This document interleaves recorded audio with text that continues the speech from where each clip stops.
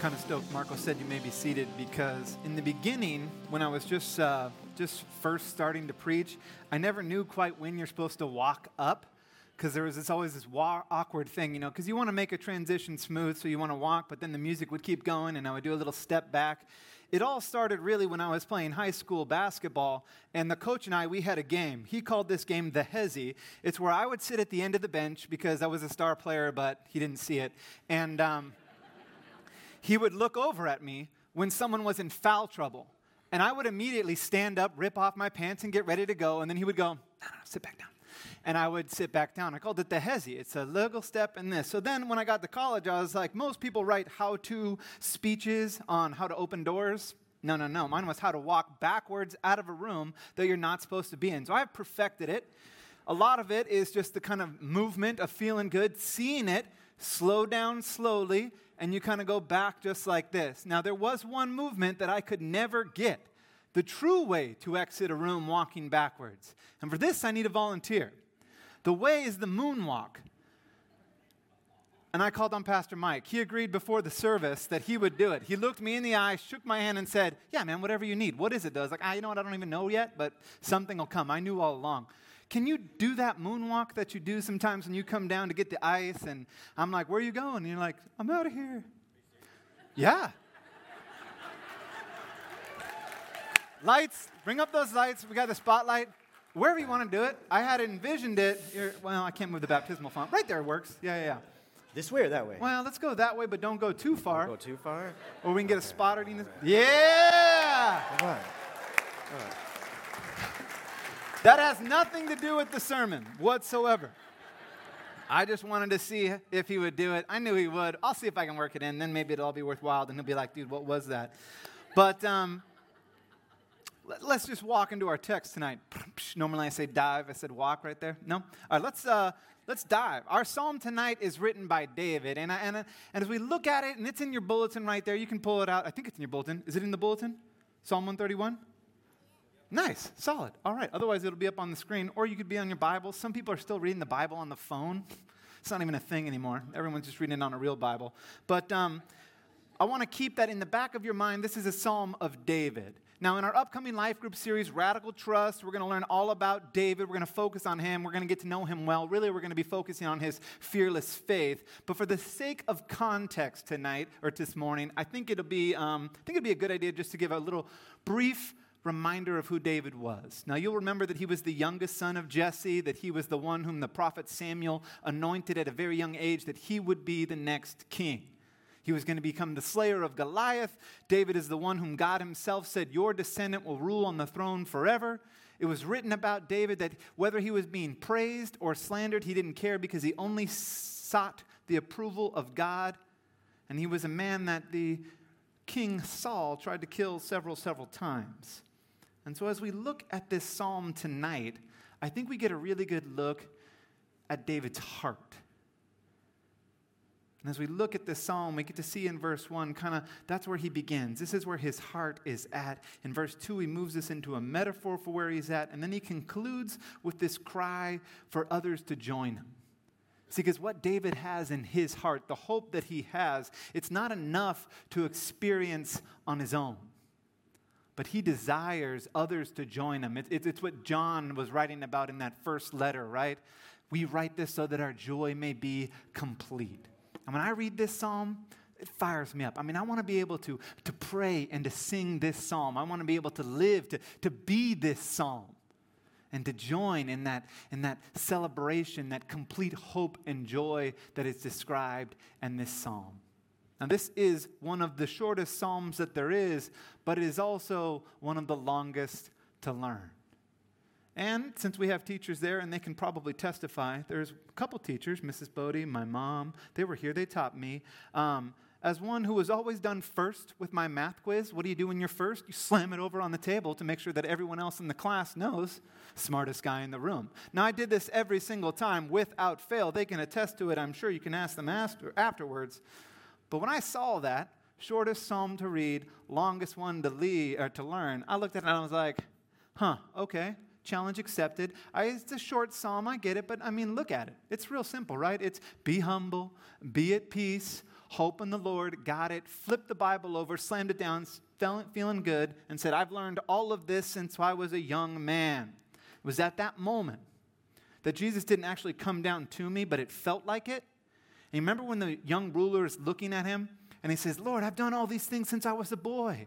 What do I got to do now? And there's that moment in Mark where it says Jesus looked at him in love and then told him, do this also.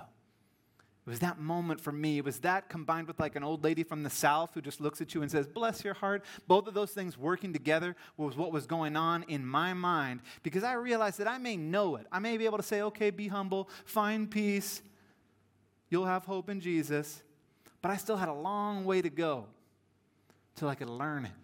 Till I could learn it in the head, in the heart, in the hands, and in the habits of my life. So we really are going to walk into this text. 0 for 2. I had a pencil up here. Cross out walk into the text. It's gone. It will not be said again. Now, if you look at the end of verse 2 there, that's where I want to start. As we unpack this psalm, we're going to start in the middle of verse 2. We're going to show that Maria von Trapp was a liar, and for this text, she was wrong. You cannot start in the beginning. You have to start in the middle. At least I think so. So we're going to look at that phrase. See it? It says it right there, weaned child. I took that in my mind, and it's all its neurons firing. That's the right brain word, right? Neurons? Cool, because all I had was the X-Men at the beginning was going through. Do you remember that one, the first one? Cool. All right. Neurons are firing, X-Men's going on, and I see this. I see Paul in Ephesians, and I remember what he said about babies. He said, stop being a baby, tossed to and fro. I remember he brought it up in Corinthians again when he said, stop thinking like children and act mature. I remember that unknown author from Hebrews and what they said. Why are you still drinking milk? You should be eating solids. Now give yourself 7 seconds of a neuron break to try to decide who the author of Hebrews was.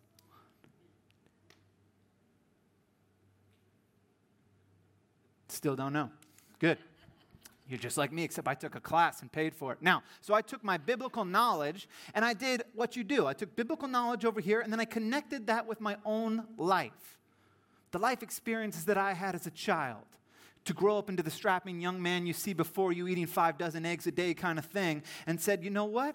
When I connect that with what it means now to be a father as I'm raising, that was the Beauty and the Beast. Nobody, man. All right. I'm going to need a lot of pencil marks. Pastor Mike, be writing these down. Now, just kidding. No, he's not writing them down. Now, Gaston 5 eggs, before you, all this stuff, right? Being a father, being an actual person, being an employee, and I looked at what that means to be a weaned child. And I came to a conclusion when I mixed all of it together.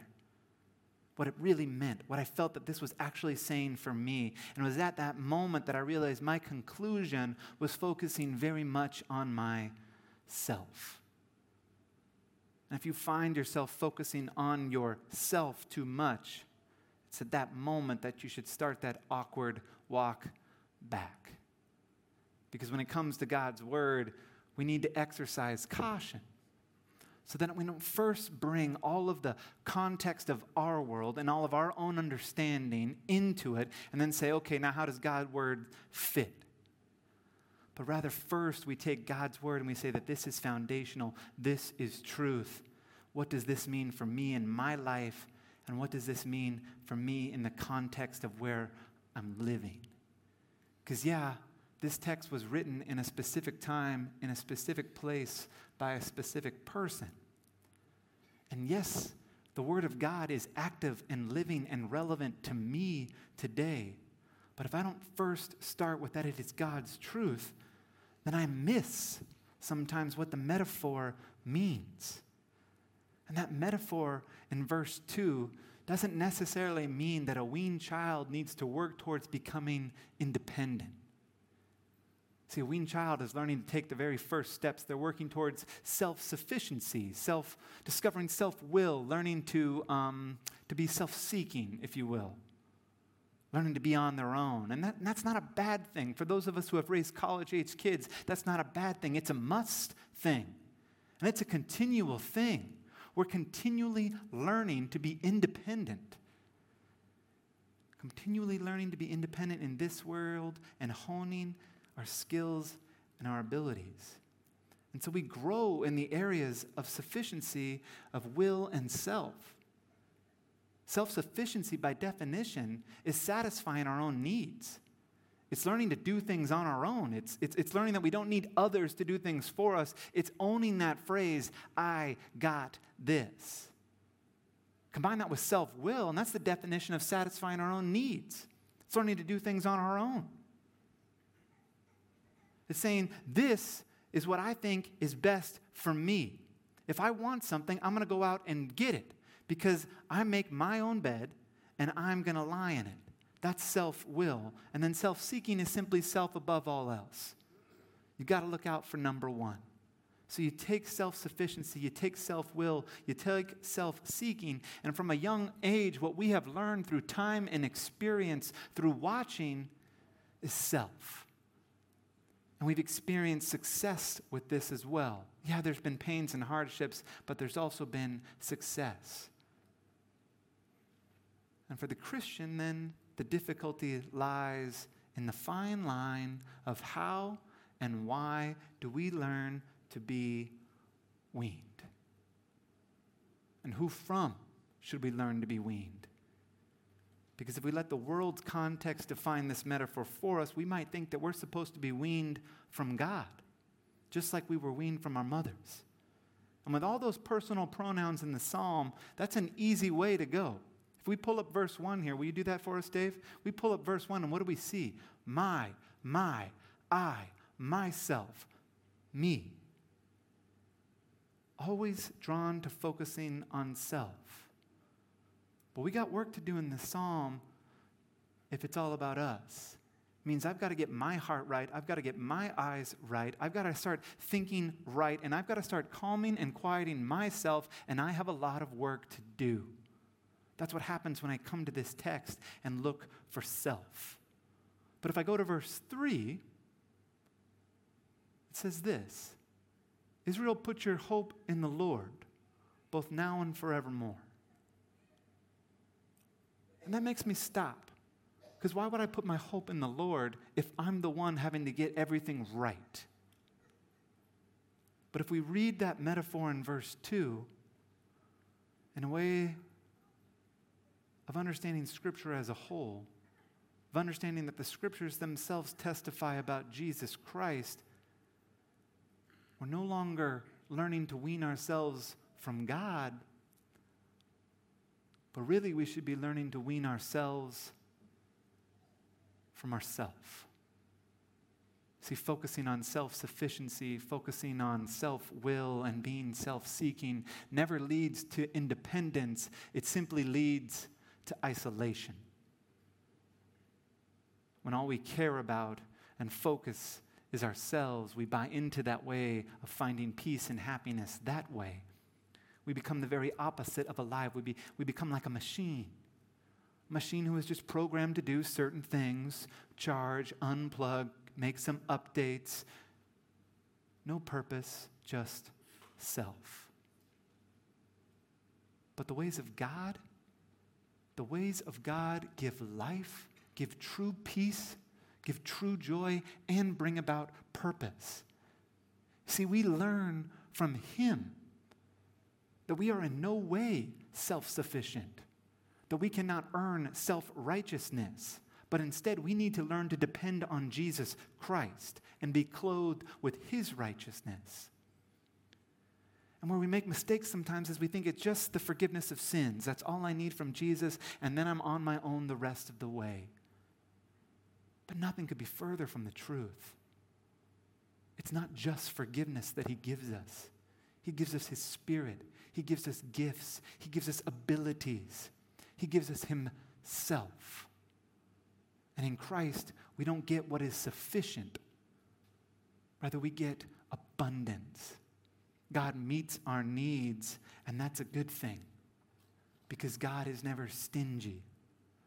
But He holds nothing back and gives the Spirit without limit. And rather than making our own beds and becoming wild and unruly like a plant that grows wherever it can and following our own ideas and our own desires, we learn the hard practice of allowing God to prune us, to allow the will of God to be our desire.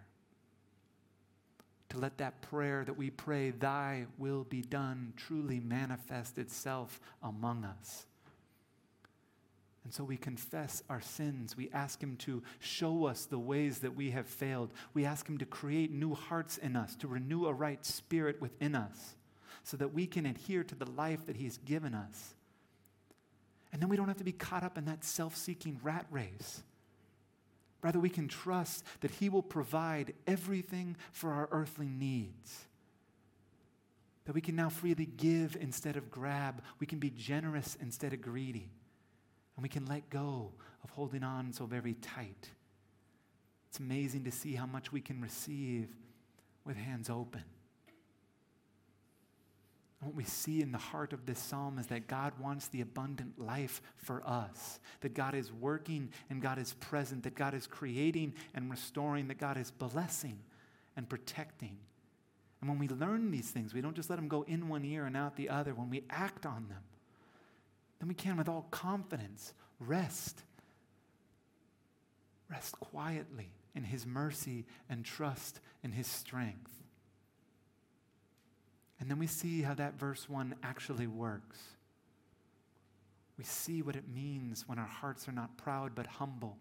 Because out of our hearts come our words, come our actions.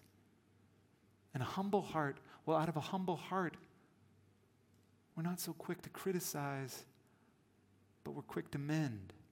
We speak words of affirmation and kindness to one another. We have a desire to pray with our spouses. That changes us when we pray with our spouses. We have a desire to pray with our children, to pray with our friends, to speak the blessing. And then suddenly we don't question whether or not what we're doing is good or if it's smart. We just simply do it because we can't help but make the choice to do what is right, regardless if it is easy or comfortable.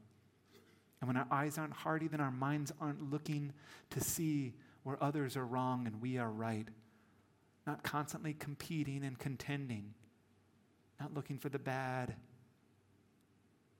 or thinking the worst, even in ourself. Rather, we have eyes and a mind that is gentle and soft. Gentle and soft on ourselves and gentle and soft on another. And we don't concern ourselves with matters or things too wonderful. Remember I said think about David? As a child, as a young man, he was anointed king. God himself said, "You will be my king." But he doesn't rally an army. He doesn't try to take the throne. He doesn't try to kill Saul, though he's got a couple of times where he could. And he never gives up hope, but he constantly waits patiently. Never manipulating the situation. The one time he did, not a very good story. But you get the idea. Patience. God has a plan for your life. And I know that sounds cheesy, but it's true. God doesn't always give answers for our pain or hardships, but he does promise his presence and his hope, patience and trust. And so somewhere in that awkwardly time of walking backwards or rushing on ahead is the simple walking. The simple walking with God. That's the calming and the quieting our minds as we walk with him in the garden, in life now. It's like taking your child to the grocery store, right? You hold their hand, they help you push the cart. They grab a few things. You sit down with them in the backyard and you plant a plant. You play a video game with them or you build something in Legos. It's partaking with God, him helping us, contributing, all of it working together. That is the life worth living, the heart worth having, a life that experiences a relationship with the Father, and experiences hope and joy, walking with Christ and walking with one another.